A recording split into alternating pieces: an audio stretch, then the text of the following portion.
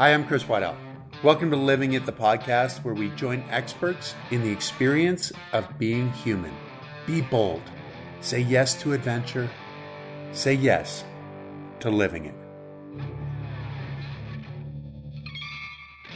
Hi, this is Chris Waddell, and welcome to Living It, conversations with experts in the experience of being human.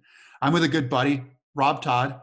Rob is the founder of Allagash Brewing Company. In 2019, he won a James Beard Award. Back when I knew Rob, we were actually fraternity brothers. We were drinking Flatbush out of Solo cups, and now he's winning a James Beard Award. This is absolutely amazing.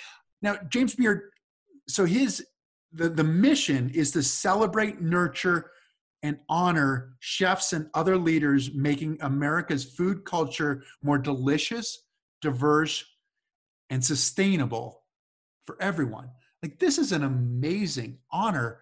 Did you know about James Beard? How much did you know about James Beard, and how big an honor was it?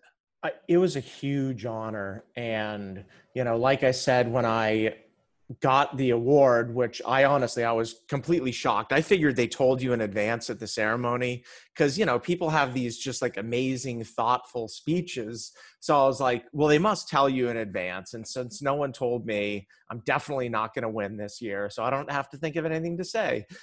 And then all of a sudden I won. I was like, all the muscles like tensed up in my body. I was like, damn, I got to think of something to say, like between here and the stage. I don't even remember exactly what it is, but it was a huge honor. And I had been nominated for a few years prior. And I think the first time I got nominated was maybe 5 years prior to winning the award. And at that point, I didn't know a whole lot about it. I definitely was familiar with it, but didn't know a ton about it. But between then and when I won the award, I learned a ton about it. And I have a lot of friends here in Portland. Portland's an amazing culinary town who have won it. And I was lucky enough actually to have dinner at the James Beard House for a Brewers Association event we were doing just to promote craft beers and independent breweries. So I gained familiarity for sure in the years leading up to it. Because he was the guy who really created the sense of American cuisine, right? Back in 46, like the first cooking TV shows. And I didn't know anything about him. But when you look at it, I can't imagine that the more you learned, the more you thought, wow, this is so cool for me to be here. It was really cool to be in the company of the people that I knew that had won it. I mean, so like these amazing chefs here in Portland. I mean, some of my really good friends run a place in town called Eventide Oyster. Mm-hmm. Arlen and Andrew and Mike, it's been a while since I've seen them because these, you don't see people in the restaurant and bar business nowadays during COVID. But anyway, I mean, I have so much respect for these guys, and Sam at 4th Street, and just all these amazing chefs. And I was super honored to be in the company of these people. In some prior brewers who had won it, Garrett Oliver, who's the brewmaster at Brooklyn, and he's been brewing beer since the 80s, since we've known each other, going back well over 30 years. Amazing brewer, very knowledgeable, not only in the beer world, but in the cheese world, culinary world, wine world, liquor world. And then Sam Calagione from Dogfish Head, he was also a recipient of the award. So I was just really honored to be, recognized and added to those people that I have added to the list of people that I have so much respect for. And it was the hard work of the crew at the brewery that made that award possible. I mean, you've been here before. I mean, there isn't one person here who isn't just like incredibly passionate and dedicated with just making really great beer. Well, you've said before that passion is the thing that drives you. and it drives the people who work for you. How did it start for you? So you started back in 94, is that right? At Otter Creek? Is that when In you? 93. Yeah. Yeah. I mean, as you know, I graduated in 1991. Actually, one of the things I had this fear when I graduated. I had a geology degree, but I wasn't exactly sure what I wanted to do with my life at the time. And I had this fear of getting into something just to get into it, just because, of course, you need to start a career right when you get out of college, right? I was worried to death about ending up in a career and then just like waking up one day near retirement age and just been like, what the F did I just do with the last 35 years of my life? I was scared to death about not waking up every day and just being energized and passionate about what the day had in store for me. And so I went out west and spent, I worked the whole time. I was either washing dishes at night or, I did that for a year or so. And then I had a construction job for a year or so. But then I moved back to Vermont, and I was starting to get a little restless, honestly, after 2 years. And I was like, I need to figure out, at some point I'm going to need to find a career. I need to figure out what that's going to be. Maybe I'll apply to grad school for geology, and that'll really suck me in.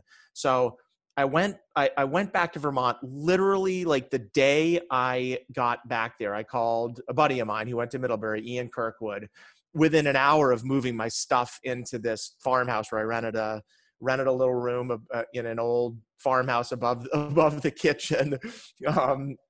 It's funny. I used to, I don't know why this memory's popping back in my head, but I threw my futon on the ground, had a trunk full of clothes, and they had cats in the house. And I remember lying on the futon, I could see fleas jumping. I mean, it was like a farmhouse, and, but anyway, within an hour of moving my stuff in, I called my buddy Ian. I was like, Ian, I need a job to tide me over to figure out what I'm going to do here. Maybe I'll apply to grad school for geology. And he said, well, I'm working at this little brewery down the road, and my boss today said we need a part-time keg washer. So I was like, I like drinking beer, and I can get paid and maybe get some free beer. I showed up there the next morning, and it was an amazing experience, just walking through the door of the brewery. I'll never forget it. The door opened, and I was like, oh my gosh, this place is amazing. I mean, there's this mechanical, I was surrounded by all this mechanical stuff, like pipes and hoses and wires and tanks. And I've always liked mechanical stuff. I've never been able to focus unless, or at least when I was a kid, I especially couldn't focus unless I was doing something with my hands, tinkering with something, or, taking the broken vacuum cleaner apart, or taking a broken hair dryer or radio apart. I would just get totally focused and intrigued by it. And I felt like I was walking into that world.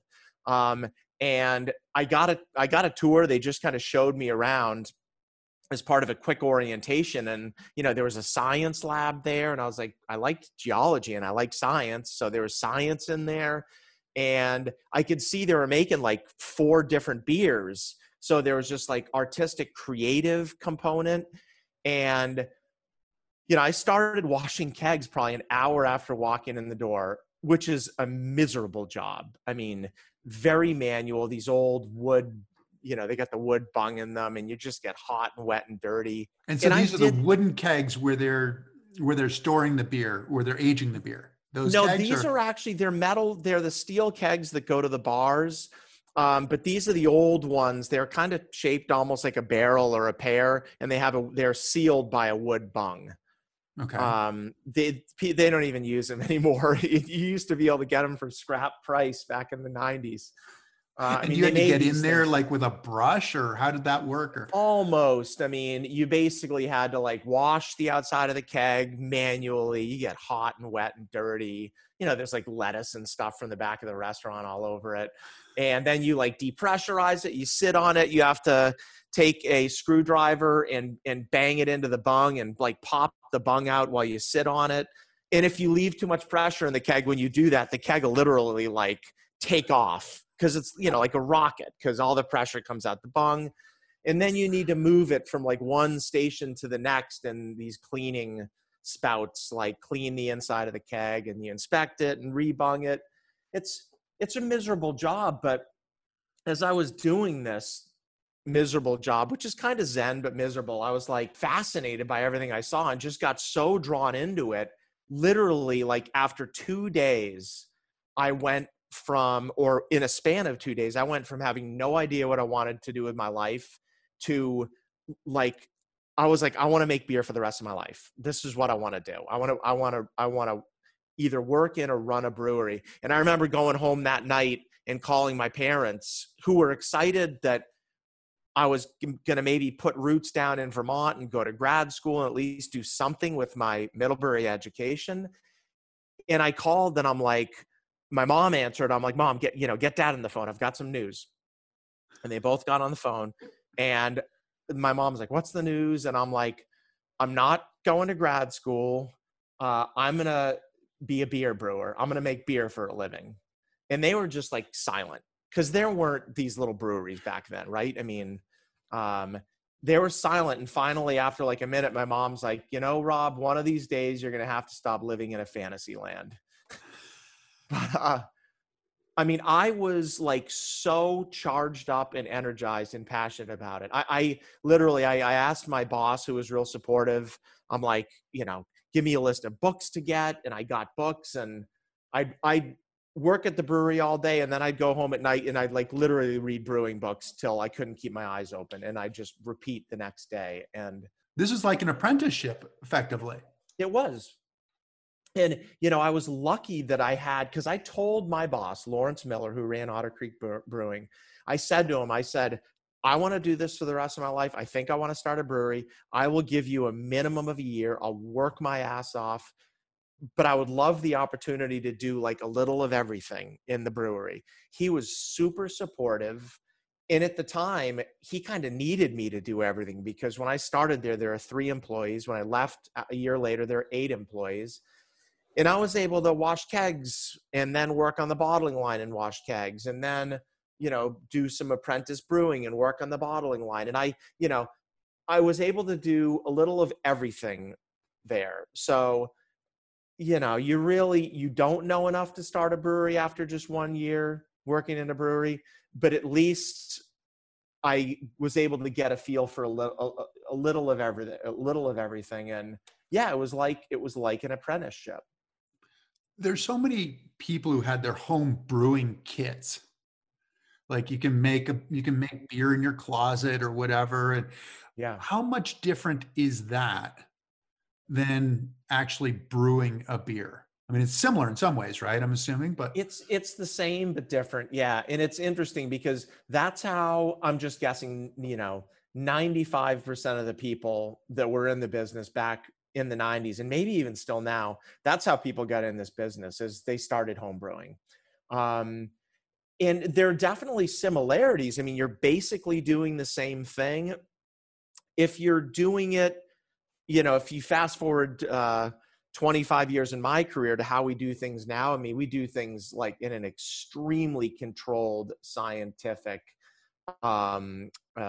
environment, okay, on state-of-the-art equipment. But we're going through the same steps essentially that a home brewer is going through. But rather than learning the trade by starting with home brewing, I learned it starting with washing kegs. you start at the bottom. I mean, I didn't brew a batch of beer for, 4 or 5 months. I was just working on the packaging lines.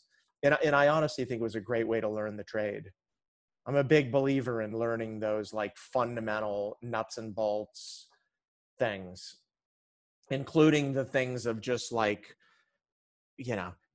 in brewing school, they tell you 30% of all the hours in a brewery need to be spent cleaning.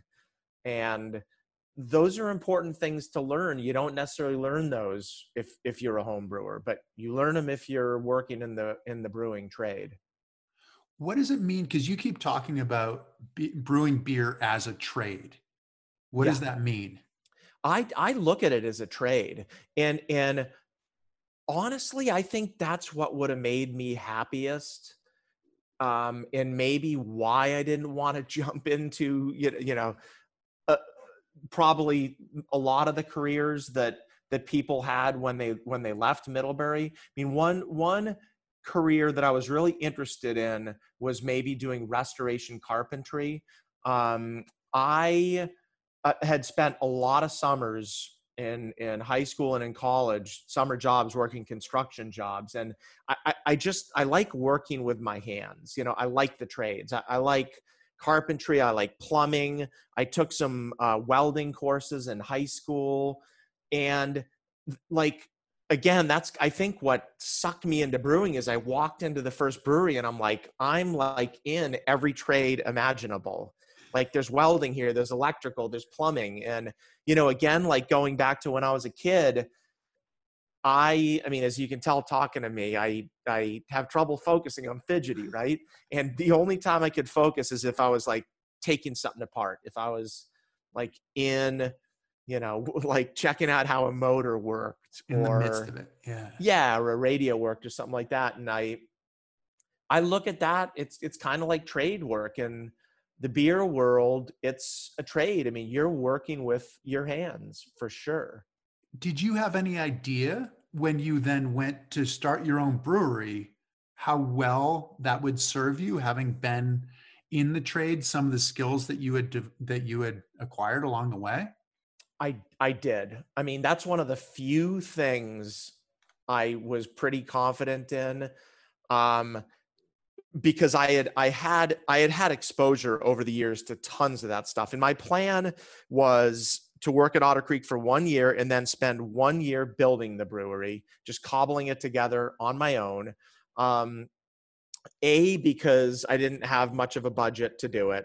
I really didn't want to go out and get investors because I wanted to be able to kind of do things my way and not have to answer to anyone.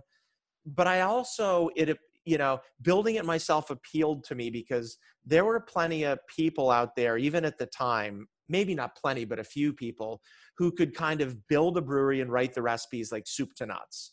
But I felt like I'd be getting the same thing other people were getting. I wanted like a truly unique system, hopefully giving me the ability, and we can talk about this in a little bit, to brew like really unique beer and give people a unique experience with beer. But I did feel like one thing that really gave me confidence was I had worked in the trades and I knew basically how to build the brewery. I knew some basic plumbing, welding, electrical, carpentry, etc. So I felt pretty comfortable with that. I did, however, know I was realistic that, I had been doing it for a year and working in a brewery for a year. And I knew from what I had learned that you can spend your lifetime in the beer business, even on like one facet of the beer business, and be far from learning everything about that. It's an extremely complicated business, like any business. So I knew that there was a lot that I didn't know, and I really went into things trying to keep it simple because of that. And I basically was like, I'm going to keep this as simple as possible. Like no employees, because I'd never had employees before, so I don't know how to be a boss, right? One beer only, because I'm writing the recipes. I just want to come up with one beer and just like do it right and get it right and be happy with it. And maybe a year later, I'll do another beer. One package only, just draft and just the local market. So I kept it really, really, really simple because I knew that I didn't know anything about the business, So you kept it simple. You did the sweat equity. How were you funding it? So a mix. My dad loaned me some money. He was really, really, really supportive. And we got an SBA loan. So really between those two things, we funded it. But it really was done on a shoestring. I mean, I leased 4,000 square feet and literally like cut drainage trenches in the floor, jackhammered it out, got sticks of mild steel. I was too cheap to buy stainless steel for all like the staging that went around the tanks. I got mild steel and like cut it and welded it together and painted it. And I did a lot of the tank rigging myself with like chain falls and block and tackles. I just had a couple lobstermen come and help me one day. You know, I mean, it was done on a shoestring budget. And the first couple years, we didn't make any money, but our overhead was like really, really low. Cause again, my first year, I only had me on the payroll. And I wasn't very needy at the time. Portland wasn't expensive to live. I didn't have I was thinking about this today. The first 8 or so years, I think, running the company, I only stayed in Motel 6s when we started like expanding markets and I was out doing sales. I'd never spend more than $29.99 on a hotel room. We just had a super, we were like that. What's that Kink song? I'm on a low budget. Like we were on a low budget for a while. What was keeping you going? Because there is this struggle. You're working super hard. What kept you thinking this is it? This is what I want to do? I mean, this gets into the passion thing. From the moment I discovered, like, I didn't know these breweries existed. Back in 93, when I walked into my first brewery, there was maybe 200 breweries in the country, 50 or so of the big breweries and 150 or 200, I don't know, of the little craft breweries. So I'd never seen this. But I just I fell in love with it. I guess it was like love and passion. I don't know. I mean, not to get sappy, but I still to this day, when my alarm clock goes off, I mean, like anyone, I'm like groggy. I'm like, shit, I don't want to get out of bed. But, when I do, I can't wait to get in here. And that, honestly, in a lot of ways, the first 10 years of running this business, sucked. Because believe me, we weren't getting James Beard Awards or Great American Beer Fest Awards or any of we were getting very little recognition. People didn't want to drink the beer because it was kind of weird, different beer. But there were very few times where I was like, I'm getting out of this. Like, I'm done. I can't keep coming in day after day after day. Just barely making a living on this, getting no recognition, distributors paying me late, having the worst selling draft beer out of all 10 at this account. I mean, there were so few days where that stuff got at me. I love everything about this business. And, to me too, it's just about again, not to use cliches and stuff, but it really is about the journey for me. I just love doing this. I love even things in the old days, squeegeeing the floor and then being able to look back and having a super clean floor, There's a pride in that.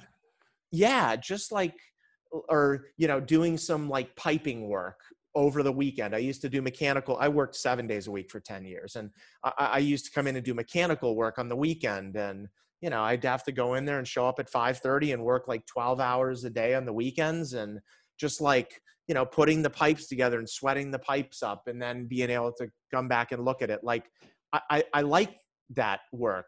The stuff hitting, we hit 100,000 barrels last year of production, which I never in my wildest dreams would have guessed we would get to that size. But that stuff's not that inspirational to me. I just like coming in every day and doing it. And I'm a big believer in, if you do come in and do it, and just, even if you have shitty dairy equipment, if you're trying to do it absolutely the best you can do it, that's what really motivates me. And if you do that every single day for 10 years, 20 years, and everyone on the team is approaching things like that, not necessarily going after the gold medal or going after 100,000 barrels or, going after the highest market share, if you're just passionate about that day-to-day grind, and I really am, I feel all of those other things unfold.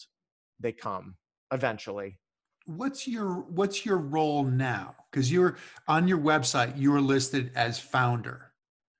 What Mm. do you play any other roles? What's your position in the company? It's a good question.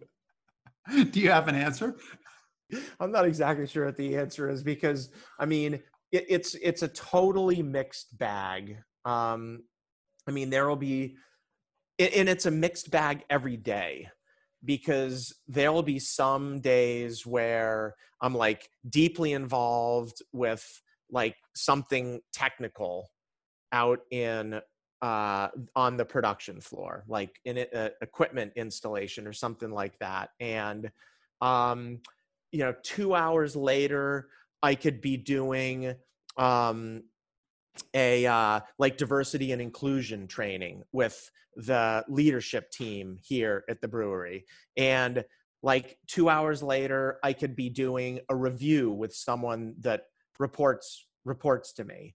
I mean, and an hour after that, I might go to an event that is tied in with our philanthropy program. So last year, and this year is going to be a little leaner because of COVID, but last year I think we gave about $370,000 back to the local community. That's super important to us. So it's just, and then, the next day I might come in and do like a 3-hour project in the morning with like, what do the next 3 years look like for us? Like strategic thinking. So it can be like super detailed stuff. It can be strategic stuff. And I forgot about being out on the road and traveling because I haven't done it in 7 months. But that was a huge part of my life, is just engaging with customers that are drinking the beer, engaging with distributors, engaging with retailers. I love spending time in the trade and just seeing what's going on with other breweries, and just spending time chatting and engaging with customers. So and I think that's one of the things I love about this job, is it's just like, it's all over the map. Maybe too much. I don't know. So much variety, but it's not like you got completely kicked upstairs, right? You're not just spreadsheets, and you're still getting to work with your hands. You're still getting to have input on the brewing of the beer, I'm assuming. Yeah. Although I defer. I mean, if it's a finance question, I will defer to I'll talk it over with Craig in finance, but I will defer to his expertise. With HR, I will I'll have a conversation with it. I love talking about, opportunities, challenges, or whatever on the HR front, but I'll defer to my head of HR. Our brewmaster, Jason, just amazingly capable, and I'm going to defer to him ultimately. But I still am involved with those discussions for sure. And I think I like that, again, because, I am a fidgety person. I can't sit in front of spreadsheets for more than an hour. I mean, literally, I go crazy, and I will literally walk out this door and down onto the floor and like look at cans go by on the canning line and chat with the crew down on the canning line, or like go up on the brew deck and like look in a tank. So I think just because I'm so fidgety, and I am a believer, like I've been doing this for a while. I mean, I've been doing this now for 27 years. I'll notice stuff when I'm just like walking around. I'll notice stuff all over the place. Like, why is that pressure gauge say that? Why is this boil not as vigorous as it usually is? And I'll totally see stuff like that. And all those little details are important. They add up. Well, you have a holistic view, because you also, I mean, this is the beauty of it, right? Taking it from the beginning, from nothing, welding together the dairy tanks to make it happen. You said you wanted to keep it simple early on. So one beer, one packaging, get it out. Don't worry about it. You made some choices though. Why Belgian beer? Mm. And why the white? Because it was uncommon back then, right? Totally. And so it was really important for me. It was important for me to do something different. At the time, this is back in like the mid 90s, there were great 200 or 300. I don't remember the exact number. Craft breweries in the country. They were brewing phenomenal beers, but they were almost all in the British style, the German style, and like the Pacific Northwest pale ales were starting to come into New England. And I just didn't see the point of spending like probably a year building a brewery. And I knew I'd be coming in, 12, 16-hour days, 7 days a week. I didn't see the point of going to all that work and then maybe my life running it only to do something people could already get. I was like, it just seemed like futile to me. Like, why do that? Like, if I'm going to go to all this work and spend my life doing something, I really want to give people something different, something unique. I want to give people a new experience with beer. And I looked at, I had exposure to Belgian style beers when I was at Otter Creek. We used to try beers after work. The employees, which there weren't many at the time, whenever we were out at a liquor store and saw a new beer, we'd grab it and bring it in and try it. And I was fascinated by these Belgian beers. And the Belgians use like everything process wise and ingredient wise in their beers. They use fruits, spices, unmalted grains. They do barrel age their beers. They use wild yeast, bacteria. I mean, for a pretty small country, I mean, you can drive across it in a day, in a few hours. But for this pretty small country, the beer like variety is like mind-boggling. It's almost limitless. And I think just because of the ingredients in the brewing tradition, it gives brewers an opportunity to give people like a limitless experience with beer. And so that intrigued me. The downside to that was it was a really unique experience with beer, like so unique that people were just like, what is this? So this beer I'm drinking now, this is the Allagash white beer, and it was the beer I started with. It's still my favorite thing in the world to drink. But it's cloudy, it's spiced, it's fermented with this pretty unique yeast strain. And I used to walk into accounts and pour a beer for the bartenders or restaurant owners, and it was cloudy. And the first thing they do is look at it and say, what's wrong with it? Why does it look like that? And they'd taste it and they'd be like, why does it taste like this? Why does it smell like this? It was so much different. If I was lucky enough to even get it on tap, it generally wouldn't sell. And I even had there's 2 accounts in town. Now I'm down to 2 because I started with 6 draft accounts when I started, and 4 of them are now gone. And one of them was shut down for a year or so, but one of the 2 that's been open continually for over 25 years, I'll never forget going in. The guy was really nice. He's a good friend of mine. And he was like, he poured it and he's like, you know what? He's like, I'll put it on for you, but it's not going to sell. And he was right. It like literally it didn't sell for 10 years, but he stuck with it and it sells now. But to answer your question, I mean, I looked at the Belgian style brewing tradition and white beer in particular as just an opportunity to give people like a really unique experience with beer. And that was the decision, was you wanted to do something that was unique. Was it to your particular taste? You say this is the thing that you like to drink. Were you making it to your taste? Is that how it worked? For sure. Yeah, for sure. I mean, it's something I like. I really didn't. It's funny now because I mean we sell a lot of this beer. We sell like 80,000 barrels a year of this beer. Just this beer alone in the brewery production is about 100,000 barrels. And to put that in perspective, my original business plan, it's sitting somewhere in this cluttered office. I think when I retired, I figured I'd be making like 7,000 or 8,000 barrels of beer a year or so. So I never thought we'd be selling this much beer, but a lot of people ask me now, they're like, wow, like you must have really seen this as a potential niche. And, cause you're obviously selling so much of this beer right now. I never looked at it like that. I purely looked at it as I want to do something people aren't doing right now. Like I'm not going to spend my life making something someone can already get. What's the point? But yeah, I mean, I wanted to make something I liked to drink. I can't go out and sell. I didn't have a sales rep for 15 years. It was just me. And I can't sell something that I don't like really deeply believe in. So I wanted to create something that was unique, that was like drinkable, sessionable, but something I love, that I like could, I guess I can't, I'm not a good liar. I guess I'm not good with a straight face and in going in and selling something that I don't really believe in. So I wanted something that I like really, really just loved. And so I wrote that white beer recipe to, fit into the style. I mean, there's style guidelines for different beers, and white beer is a traditional style that's existed for hundreds of years.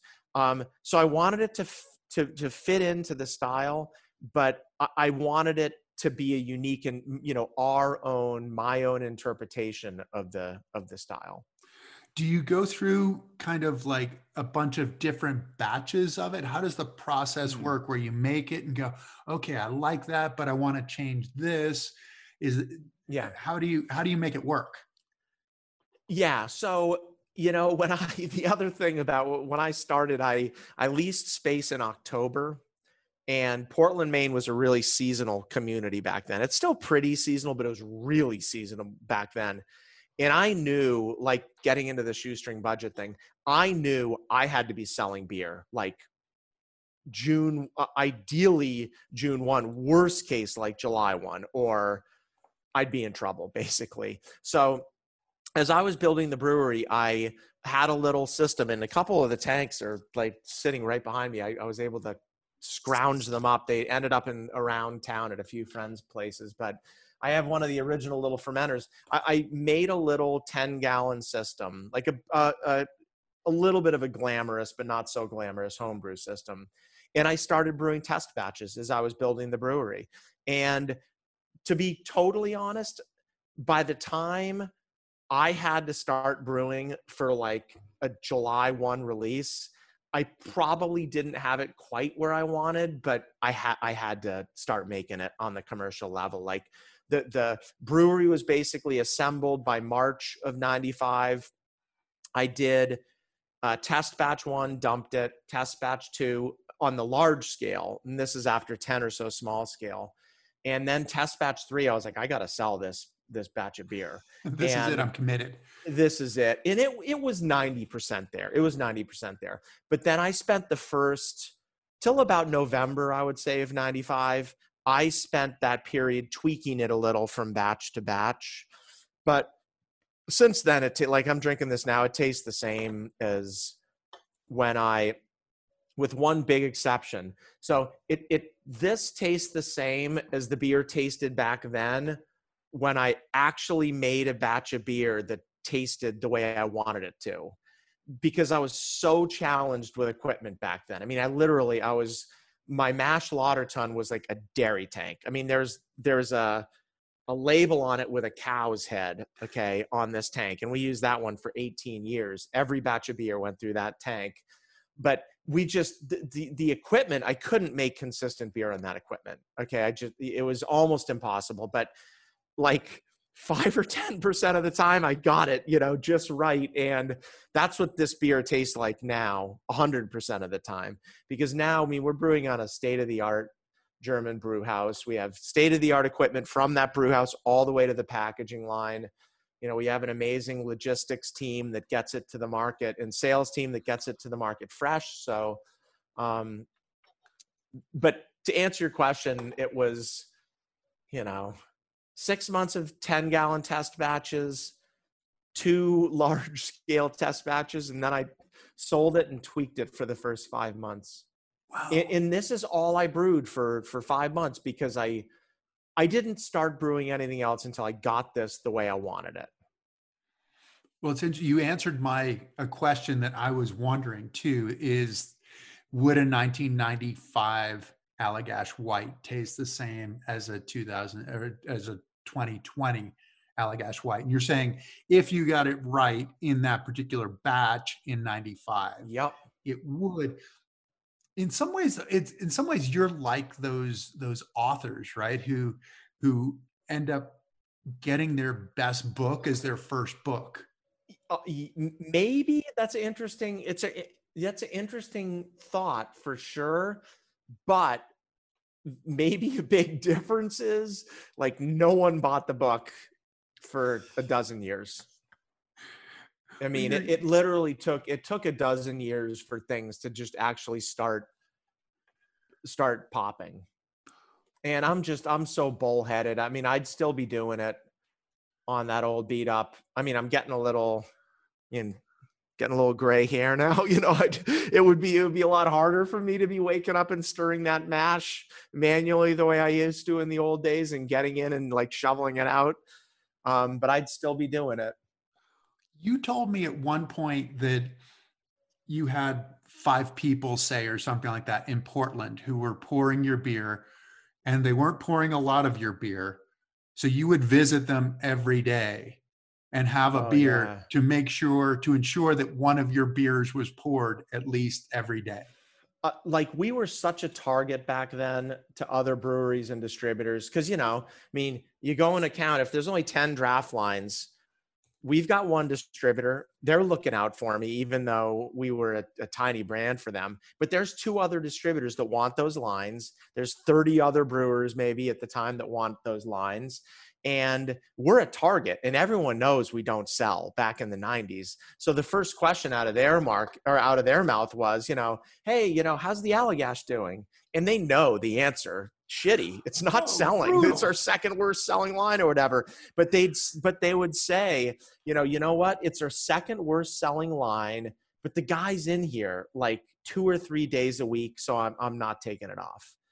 And that's literally, I think, how I kept draft lines in the 90s is I'd pop in there. And I mean, I'd come in, there were days where, I'd wake up at 5 a.m, come into the brewery and start wash kegs till 11, drive into town, have lunch at a place and have a pint of beer, go to another place, have a pint of beer, go to a third place, have a pint of beer, come back, wash kegs till 9:30 at night. And then I'd drive back into town, and I'd usually be able to hit like Kentucky Fried Chicken would have like the end of the night, stuff that was left over, and you could get like an entire meal for like $2.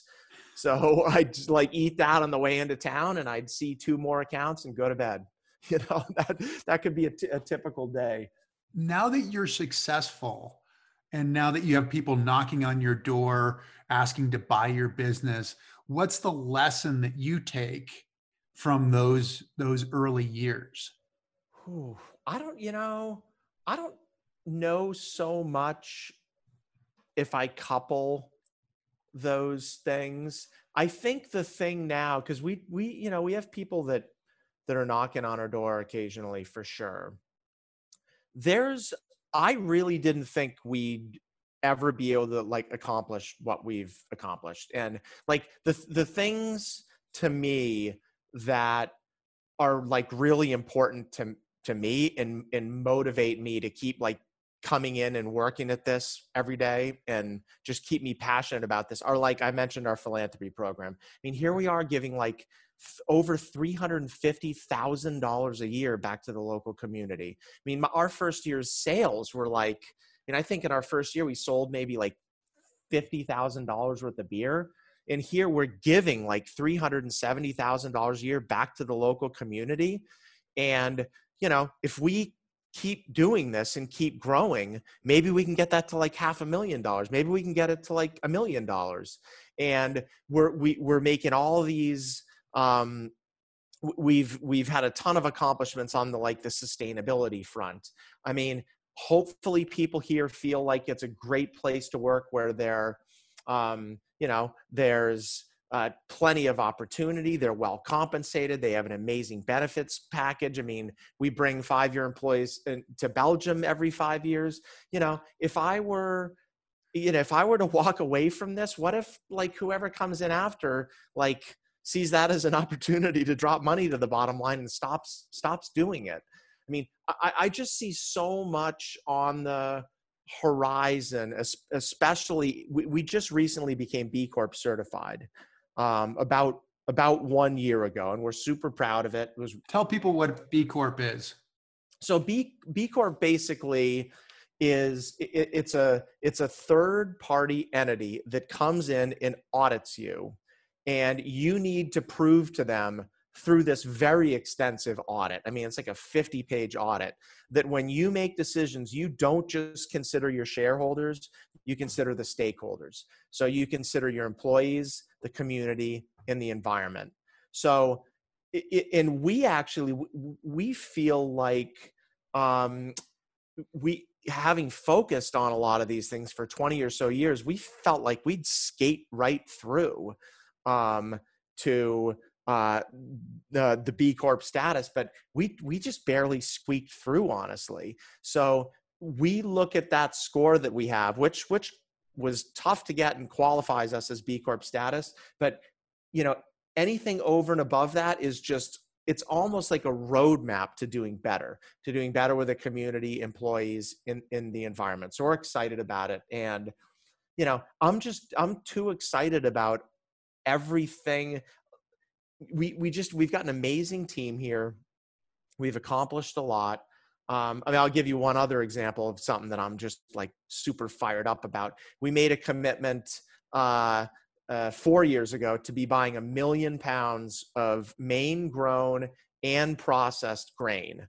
And it seemed like, I mean, if you'd have told me 10 years ago that we'd even be buying 20,000 pounds of Maine grown and processed grain, I'd be like, you're crazy. There's no infrastructure for it. There's no farmers growing it. You can't grow quality barley in the state. And like, here we are, even with COVID and a not so great harvest year this year, we think we're going to pull this 1 million pounds thing off.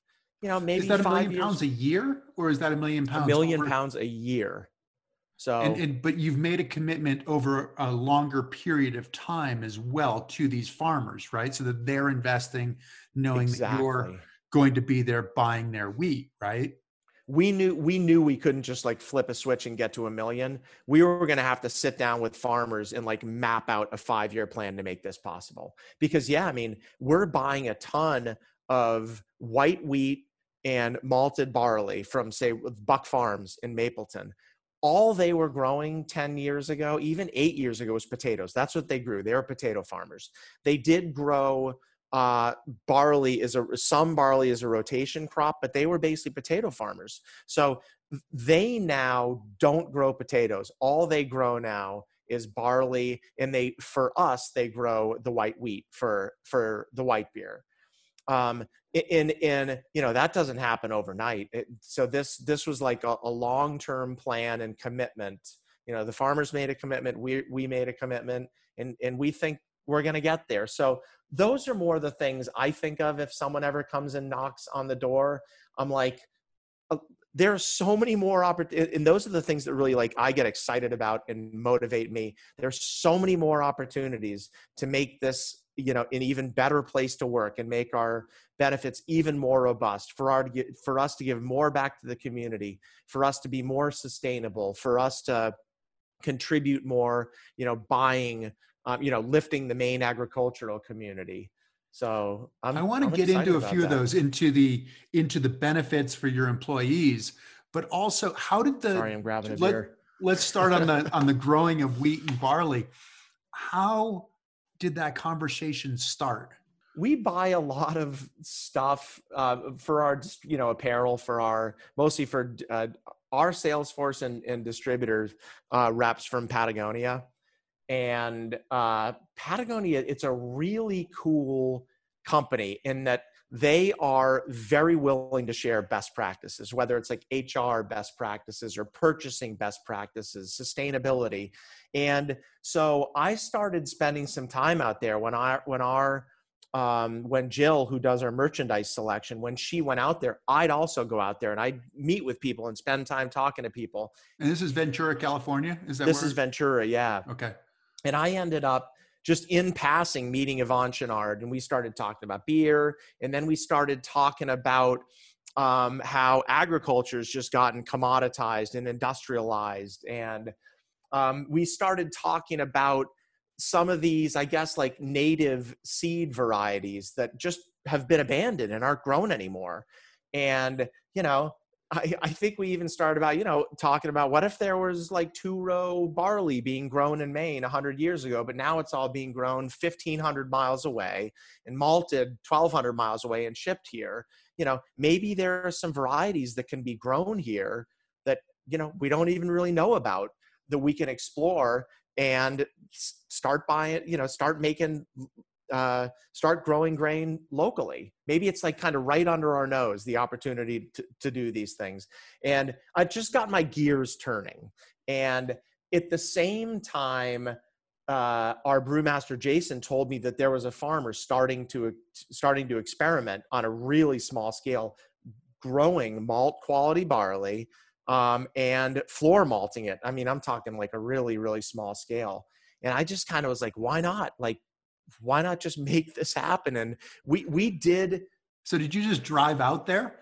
Just drive out to the farm and go, hey, this is an idea. What do you think? Pretty much.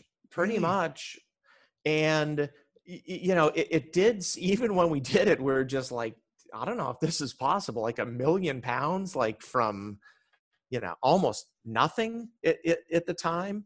I mean, that was a really, really small scale operation back then. And now, I was just up there a couple months ago, and it's like barley and wheat as far as you can see. I was able to drive the combine, which was really, really cool. Or at least ride in the combine. One of the perks of the job. Yeah.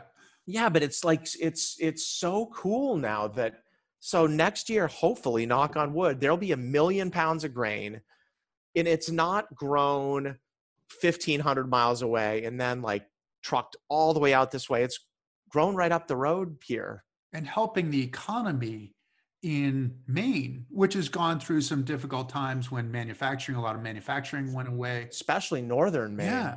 So then you're able to prop up some of these farmers. I mean, you're employing more people than you're employing at the brewery.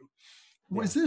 It sounds like from the beginning, you always had an idea, sort of a holistic idea of how you wanted to approach the business. You're in it for the passion. You're in it for the love of what you're doing. You're not imagining like, once we get here, then we'll sell it to somebody. Or once we get there, then we've arrived. It's like you're in it for the love of doing it. But it sounds like it's also, it's organic to who your business is, that it's about the people. And some of what the question I was asking about, what did you learn? It sounds like you learned the people part of it, that they're not going to take your beer off tap because they have a personal connection with you. And your employees are going to go above and beyond because they have a passion for what they're doing, but they also know that you have a passion for them. Did that start in the beginning? Is that what you were trying to create? And in some ways you're making beer, but were you trying to create something else in addition to making beer? Yeah, I should have had you write like the abstract to our business plan. I mean, there's a lot there to unpack. I mean, I think I kind of, honestly, when I started, I didn't think it would amount to anything. I really didn't. But that concept you mentioned of like getting it to a certain point and selling it, I mean, that is one thing I like never would have considered. I basically was just like, I just want to do this for the rest of my life. Like, I don't like, the point for me is to come in every day and do this.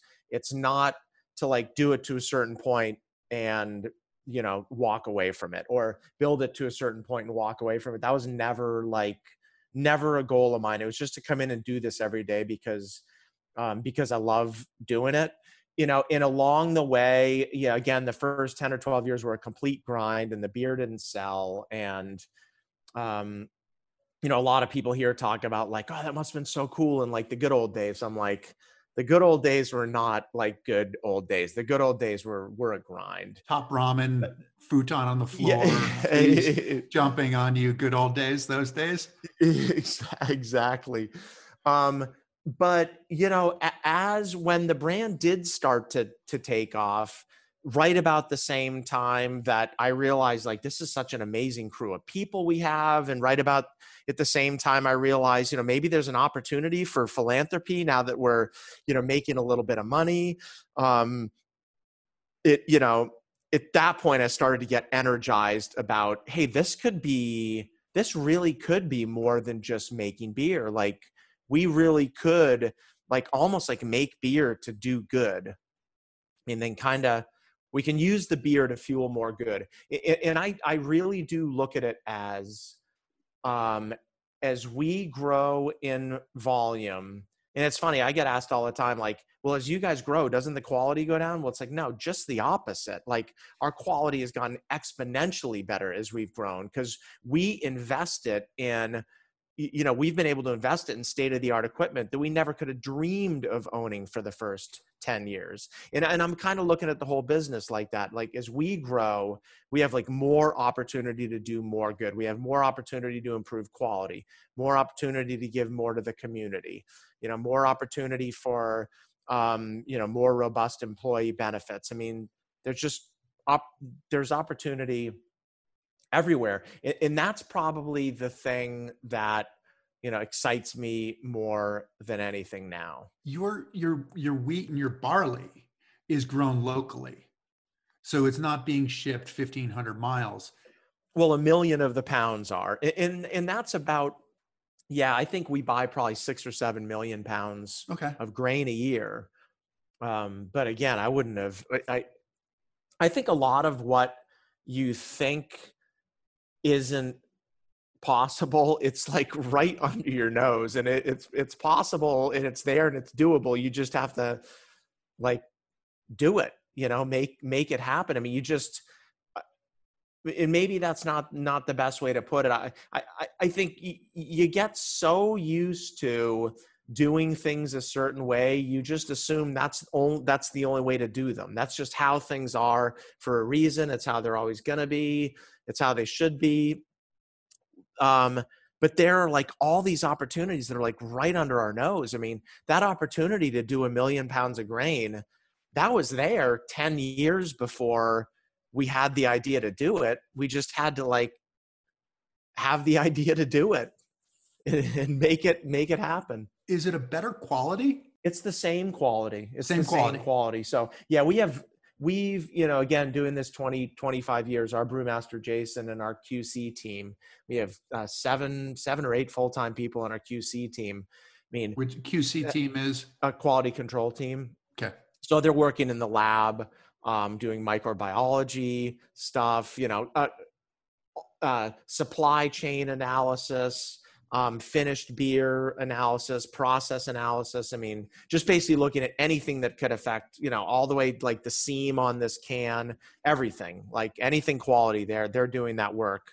And, obviously the whole team is doing that work. We've done so much work on understanding, what the specs are of all the inputs in this business.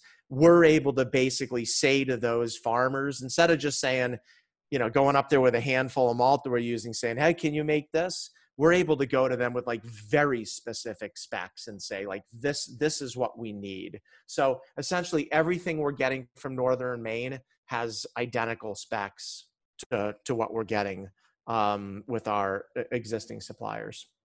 That's interesting. For me, me like a lot of other people, I mean, obviously we've seen beer, we've had beer, but we don't know how it works. We don't know how scientific it is from beginning to end, the quality control. And I guess that's part of it, right? That you want it to taste exactly the same way that it was going to taste. The way you want it to taste the way that you expect it to taste. Yes. Yeah.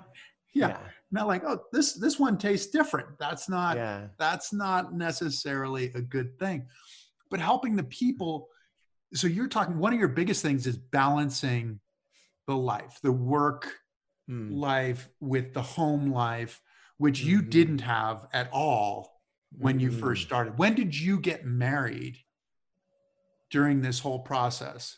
So we got married in 99. So I was a good 5 years into it. So my wife, Betsy, when she knew me, I was in it. And, I guess she knew to some extent what to expect. She was very, very tolerant of, me not having a work-life balance for probably way longer than I, should have. I mean, honestly, I think you end up with blinders on, just like work when you're going 7 days a week, 10 to 16 hours a day, whatever it is, I think you almost lose sight of the importance of some balance. I mean, you get like so drawn into it, you don't give yourself the opportunity or see the value in the balance. And I finally started taking Sundays off, and then I started taking Saturday, Sundays off, which probably was only 7 or 8 years ago, maybe.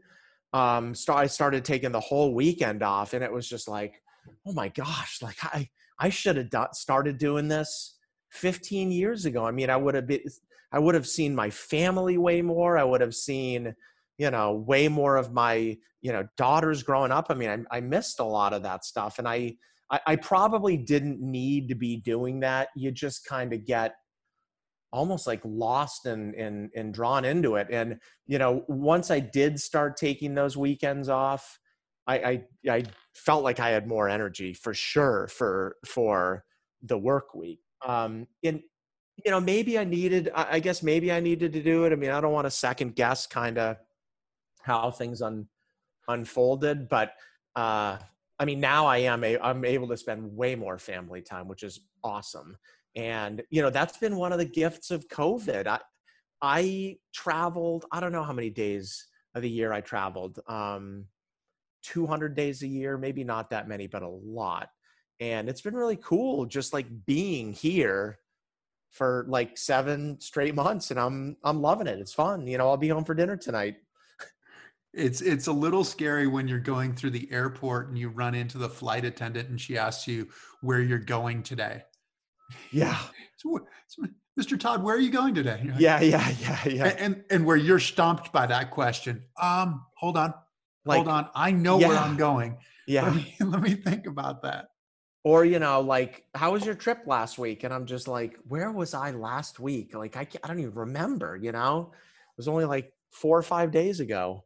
When you're working that hard, is it that you come home smelling like a brewery and all that stuff too? I mean, is it just because look at you now, like you've got your Allagash shirt on, you look clean, you look nice, you look presentable. Well, you semi-presentable, up to your elbows in the early days for sure. Yeah, I'd just be, a mess. I definitely wasn't wearing nice clothes to work every day because it's again, like it's a trade. You're working with your hands. You're getting dirty. You're getting wet. You're getting hot. And, maybe less so after 10 or 15 or so years, but definitely on the weekends. Like, again, I'd go in and fix stuff on the weekends. I remember one Christmas, my daughter was only like 4 or 5 years old. And I went in Christmas Eve, like I was the only one to come in on those days to like check the fermentations. I went in to check the fermentations, and there was a refrigerant pump, a glycol pump leaking. And so I was like, I had to call my wife and say, I think her parents were in town too. And I was like, I'm going to be like 5 hours of fixing this pump. And it was Christmas Eve. And then, we woke up the next day, opened up presents. I was like, I got to go in, and I was in for another 5 hours. But it's like, you either, like, I had an option, like I could like lose the batches of beer or fix the pump on Christmas. Like, you don't really have a choice. Is there any interest from your kids of following you into the family business, or how does that one work? I have 2 daughters, and they're 18 and 13. I think they're still a little, they're still a little young to have, neither of them has, definitely not the 13-year-old. My older daughter's really interested in science. There's a major science component here, but I really feel like they should do whatever they want to do in life. I don't want to put any, my parents didn't put any pressure on me. I definitely don't want to put pressure on them. Like, the most important thing to me is that they're happy doing what they're doing. Like, it's really important to me that they can wake up every day and be passionate about what they're doing, and to feel like, they're contributing, and hopefully they are contributing. But if they don't want to get into it, I totally understand and I'm fine with it. If they want to get into it, I would support that 100% also. Was there ever a time that your mother came back to you and said, okay, I guess this was not a fantasy land that you were living in? After 10, it took 10 or so years, but finally, finally. Yeah. I mean, I sure wouldn't be around if it wasn't for them. And they had faith in me. They co-signed loans in the early, my dad co-signed that SBA loan. He loaned me some money. He invested. I've since bought them out almost 100%. I sure wouldn't be around if it wasn't for them. I got hanging on the wall a couple days before Christmas. I think it was either 99 or 2000. Our bank pulled the loan. Just like form letter in the mail, no call. It was just like, none of the checks you wrote are going to be honored. You're in the special assets department, which is like the workout department of the bank. My wife called me because she opened the letter at home. She's like, what is this? I'm like, I don't know. I haven't gotten it yet at the brewery. And then I got one. And, my dad was a huge help in getting me through that. Is it a belief? Is it, because you talk about the passion and there's a dream, and there are a lot of us in this world who aren't really allowed to dream, or we don't allow ourselves to dream. And you were following a dream, and you've made a dream work. You've made a dream work to the point where you have 150 employees, where you have award-winning beers. Is there a message that you can send to people about the dream and about following your dream and making it through those difficult times? I mean, I think for me, and I'm saying this having not done other things, so I don't really have other experiences, but I can say that I really am I love almost everything about this business. I'm so passionate about it. And I really do think if you're doing something that you're that passionate and engaged with, and that inspired by even some of those, not so glamorous components of the job, if you're just that inspired and drawn to something, if you go to work on it every day for 20 years, chances are something fulfilling is going to happen. Doesn't necessarily mean you get to 100 barrels or you sell it for, millions of dollars or, whatever the metric is, but something that's satisfying for you is going to happen. If you're a teacher, maybe it's, you get to the point where people are coming to you in their 20s saying you've changed my life. Maybe it's, I don't know what it is, maybe you're doing with, working with, a group in the community, and you make an amazing impact with that group. I don't know what it is, but if you're just really passionate, engaged with something and work at it year over year, over year, over year, something that is fulfilling fulfilling to you is going to materialize. And I think that's kind of what's happened here. It's personal, isn't it? At that point, if you're really passionate about something, it's about you growing as well. And you're willing to grow in those hard times are when you often grow the most. They're certainly not the things that you love the most. I'm sure that there are parts of the business that you love, and I'm sure there are parts of the business that you don't love so much. And you have to do those, or the times when you think, okay, well, I've got to go to all of these restaurants and breweries where they're pouring my beer.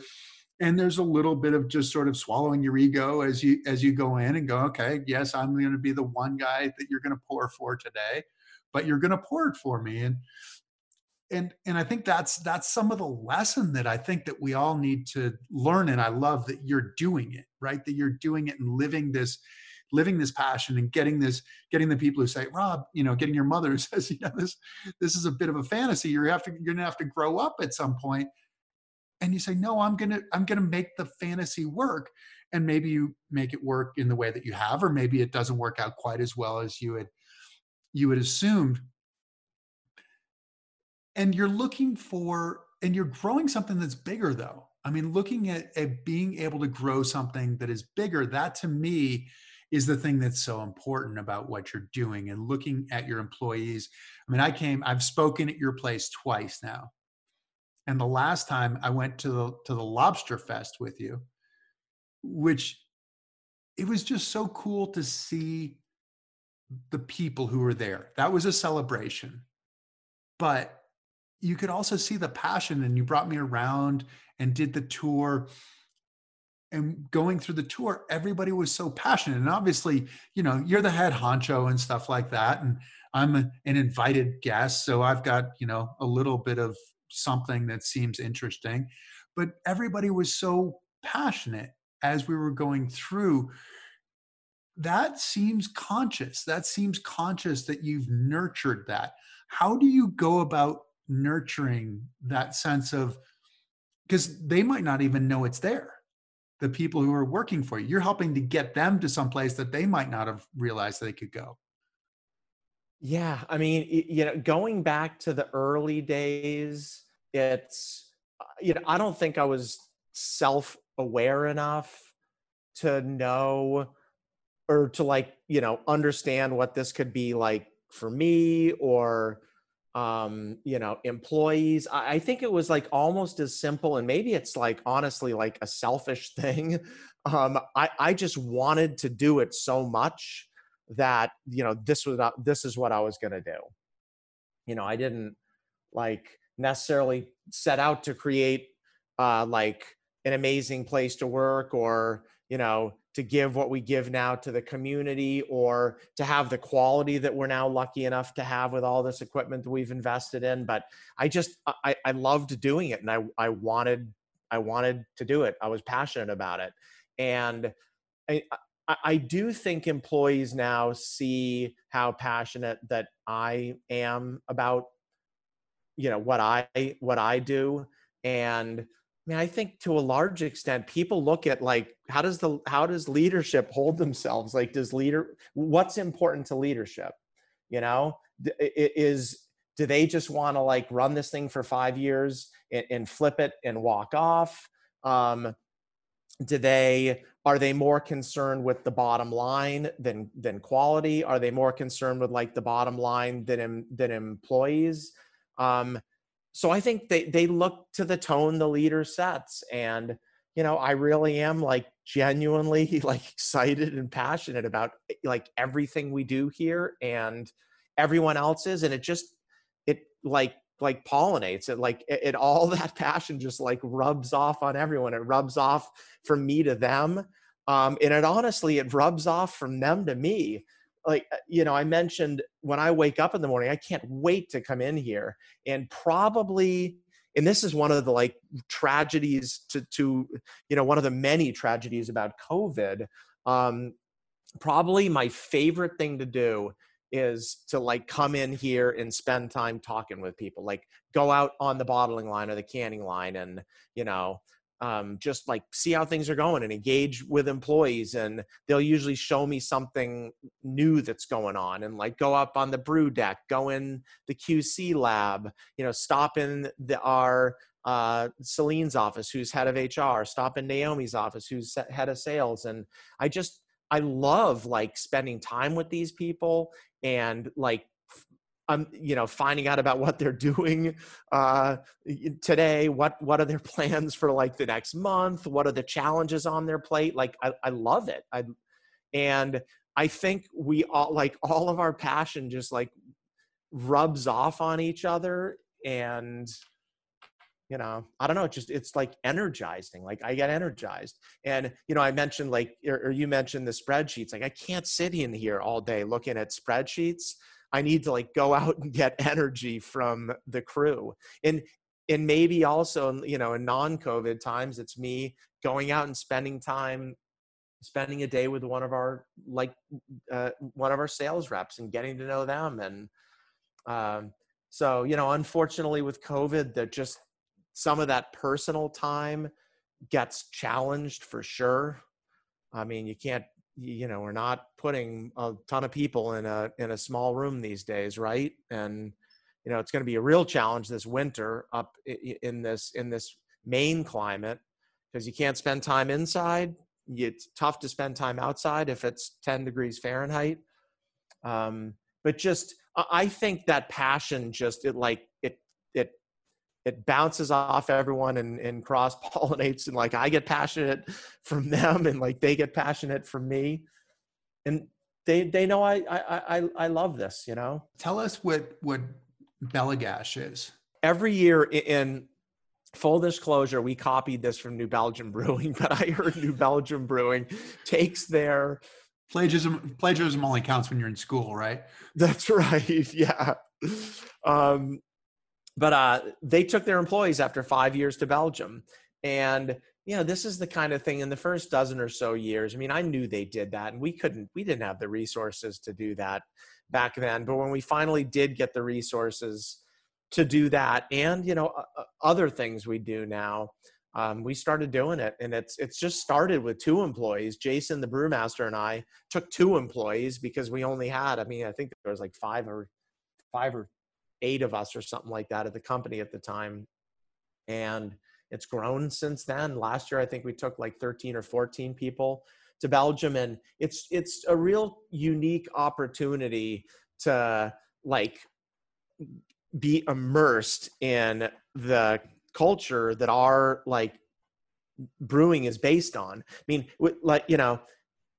and I think it helps. We've got this one program at the brewery. Anyone at the brewery, whether they're in sales, marketing, accounting, the warehouse, if they've got an idea for a beer, they can brew it on a little 10-gallon system. And we literally probably are brewing 100 unique beers a year on that system. It gets run twice a week. It's probably getting run right now, or at least today it got run. And I think trips like that are an inspiration for that creativity. It's not just Jason, the brewmaster, and I that are coming up with new recipes here at the brewery. It's not just the marketing department that's coming up with ideas. It's like 150 passionate employees. I mean, why not, right? Coming up with these cool beers. I mean, that's where this came out of. This is it's like a low ABV sessionable, fruited beer, like a little bit tart. It came out of that system.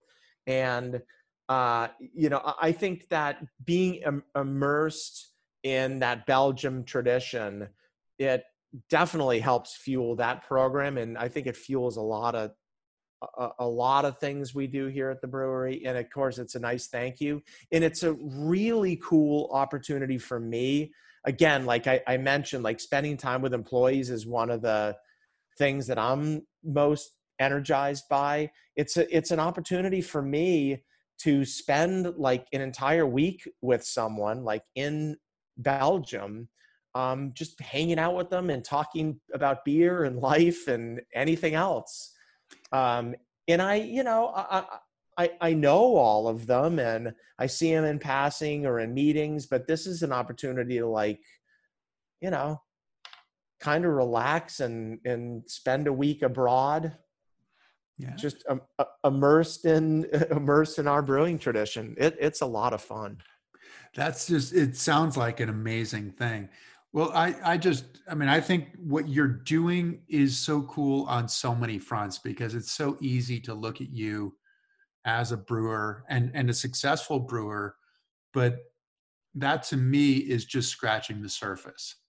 Just the surface of what you do, because the people are so important, the balance of life, the sustainability, your place within your community.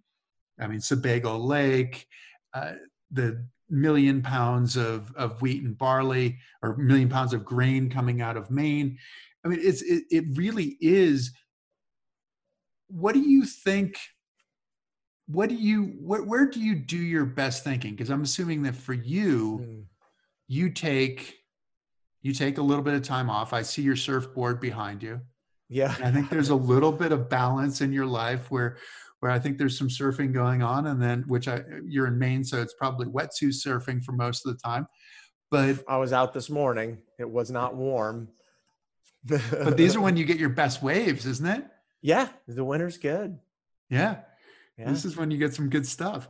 So what's going to be next for you? Do you have kind of a 5-year plan? Do you have a 10-year plan? Do you have a year plan? I mean, obviously COVID has changed some things for you. You've had to flip what your regular approach is, right? Flip your percentages, but do you have the next 5-10 years mapped out, or?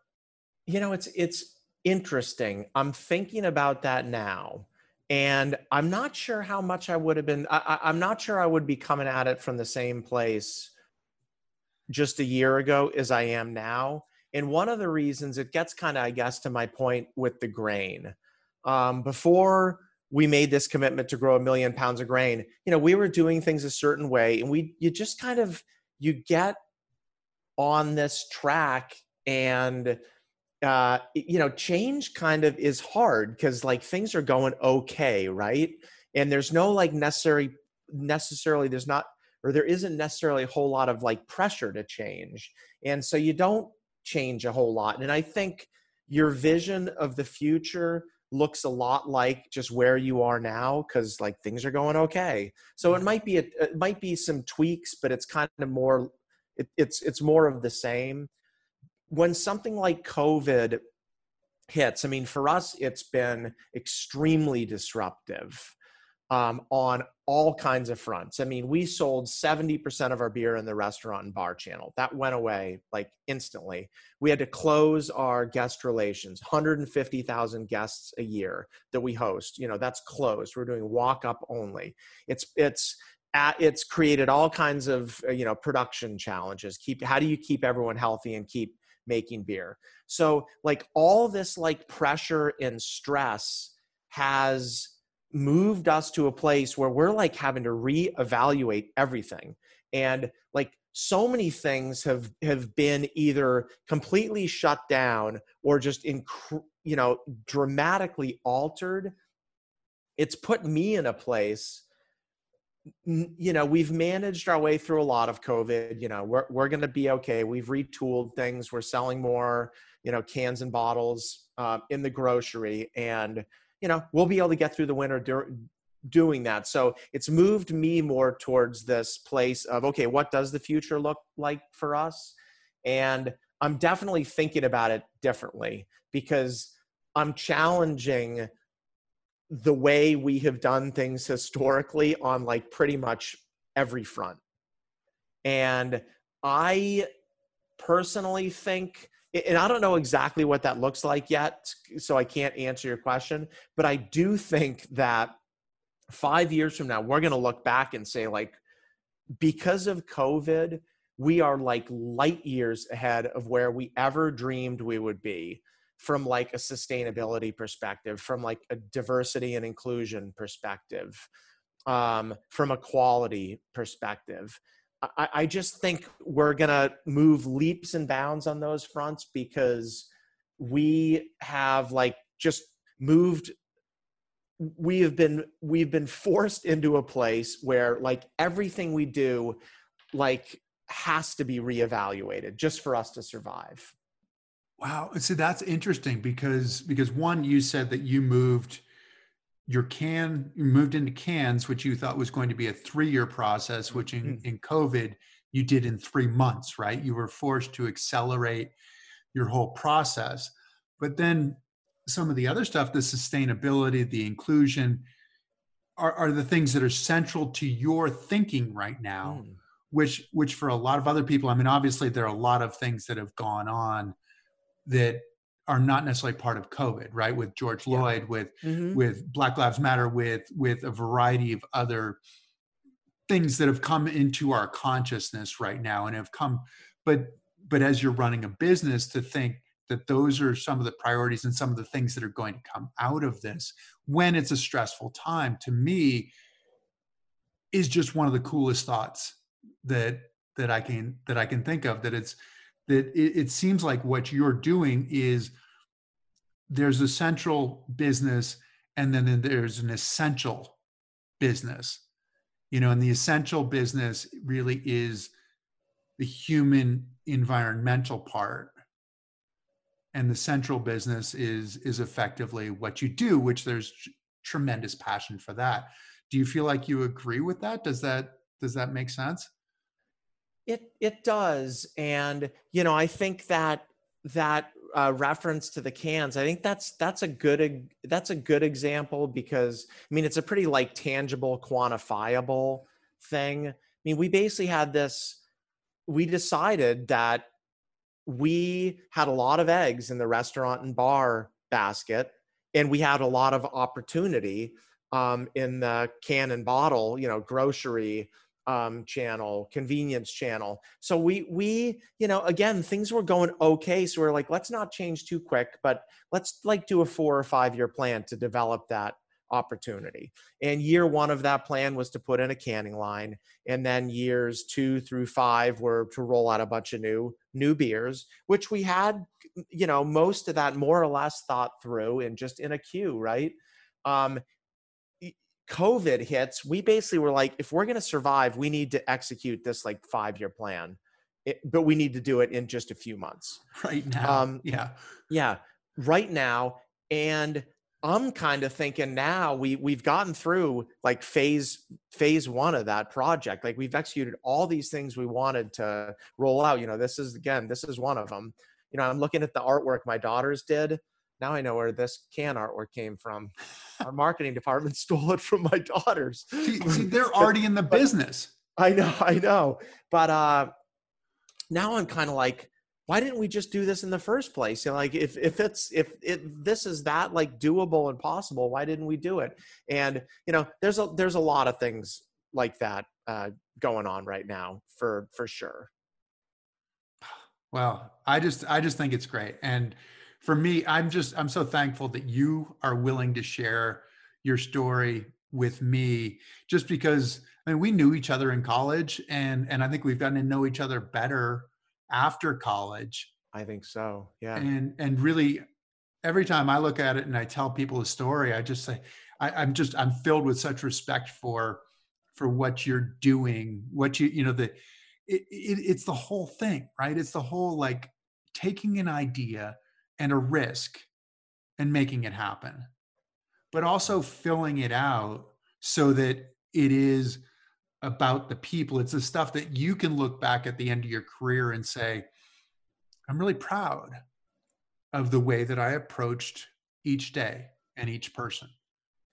Well, that kind of gets back to what we really just like started talking about, is like my biggest fear graduating college was like just to jump into or get sucked in a career where I was scared like I might not feel like that when I was like done, whatever done looks like. I mean, they're going to have to carry me out of here probably, unfortunately for everyone here. I mean, I never want to stop doing it, but absolutely. I mean, I can't imagine now. I mean, we're getting up there a little bit, right?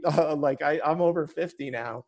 I can't imagine if I was sitting at a desk looking back at the last 25 years and being like, what did I just do with the last 25 years of my life? I mean, I've had a blast the last 25 years. Any message that you would give to a kid graduating from college now? I would just like, and again, I mean, it's such a cliche, but do something you're passionate about. Don't succumb to pressure. The pressure, like you need to do this, or you should do this. Like do what you want to do.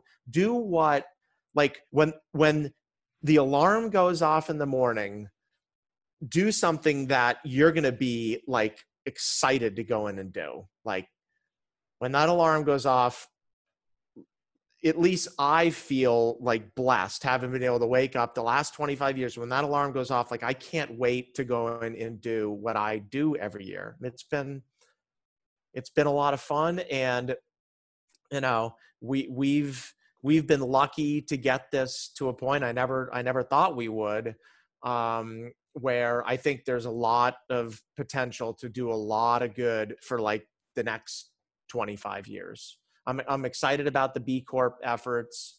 I'm excited about like sustainability efforts, like the 1 million pounds of grain lot of diversity and inclusion work that we're doing now. I mean, it's a lot of fun. Like, I'm energized by it. And I'm really looking forward to the next 25 years. We just had our 25th anniversary. I saw that, and you did 25 days of giving. We did, for your yeah. 25th anniversary, right? Yeah, and that, it looks a little different. I mean, we don't have the flexibility in we're not going to be giving $370,000 back to the local community this year, just because COVID's really put a lot of pressure on this business. But we're coming up with a lot of like cool, innovative ways to give back. One of the things we did is we did free beer for frontline workers. And it turns out that free beer is really popular because we created like a massive traffic jam here. It was like really appreciated by everyone in the community. There's a lot of cool organizations in town that support the immigrant community here in Portland. We have a very vibrant immigrant community. And there's one organization called In Her Presence, and it's started by immigrant women, and it's run for the benefit of immigrant women and to kind of celebrate the 25th anniversary. And I used to make, I'm going to grab one of them here. I used to make the tap lines. I used to turn them on a lathe, which I can't, it used to take me hours and hours and hours to do it. So I decided I was going to basically turn a tap handle, just like I used to do 25 years ago. And we raffled that off, the tap handle, and I found a bunch of old cool stuff like my original business cards and like sell sheets and stuff. And we raised $2,500 with that raffle for that organization, In Her Presence, that supports the immigrant community. So like, again, like give away beer, supporting that community with raffles. We're thinking of, we've been real creative with just coming up with different ways of giving back. And that really is we, isn't it? It's not you, it's we, the team, are coming up with creative ways. Big time team effort. I mean, there's no way we could have pulled off things like that. Free beer without that was an all hands on deck thing. Another cool thing we did, we use a lot of oak barrels, bourbon barrels, for a beer that we make called Curio. And we usually sell, I think, like, 500 of them or so every month. And we usually sell them to companies that make furniture or aged spirits in it. But about a month or so ago, we decided to sell them and give half the proceeds to the local public school here in this Riverton part of Portland. Which it definitely has a lot of challenges out here in this community that some of the other public schools don't have. And we raised, I think, something like, I'm going to get the number wrong, but a few $1,000s, and they were able to, remote learning is so important now. They were able to buy like a bunch of laptop computers for students. So again, just like being creative with giving back different ways. Helping their future. Is there, to get back on the beer side before we get you out, is there a beer that somebody should try? Is there something you need to promote to the people out there? Well, I mean, this one I'm really excited about. I'm trying to be healthy these days, and I'm trying to get in the water and surf a bunch. And this is like low ABV, low calorie. It's fruited. This comes out of our innovation program. And like, I've been loving these. It's Little Grove by Allagash, and we do one Little Grove with black currants, and one of them has a kombucha that we make in addition to peaches. So these are kind of cool. We just came out with a really cool stout called North Sky, also, like cool. A Belgian style stout. And last question, when are we going to get to ski again? Hopefully soon. I mean, I don't know if we're going to be coming out west this year. I think we're going to be doing East Coast skiing.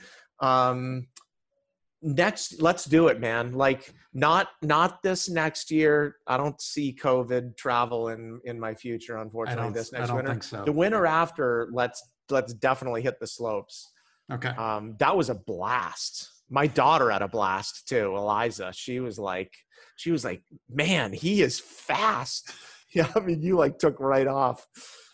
She's a good skier too. She likes to ski fast, but yeah, she had a blast. We'll have to do that. I had a blast. We'll do it again. We'll do it again soon for sure. That'll be a treat. Well, keep up the great work, Rob, and thank you for joining us on Living It. Really appreciate it, but definitely keep doing what you're doing for the people, for the community, and keep making a great product too. Thanks for having me. This was fun. All right. Sounds good. Thank you all for joining us.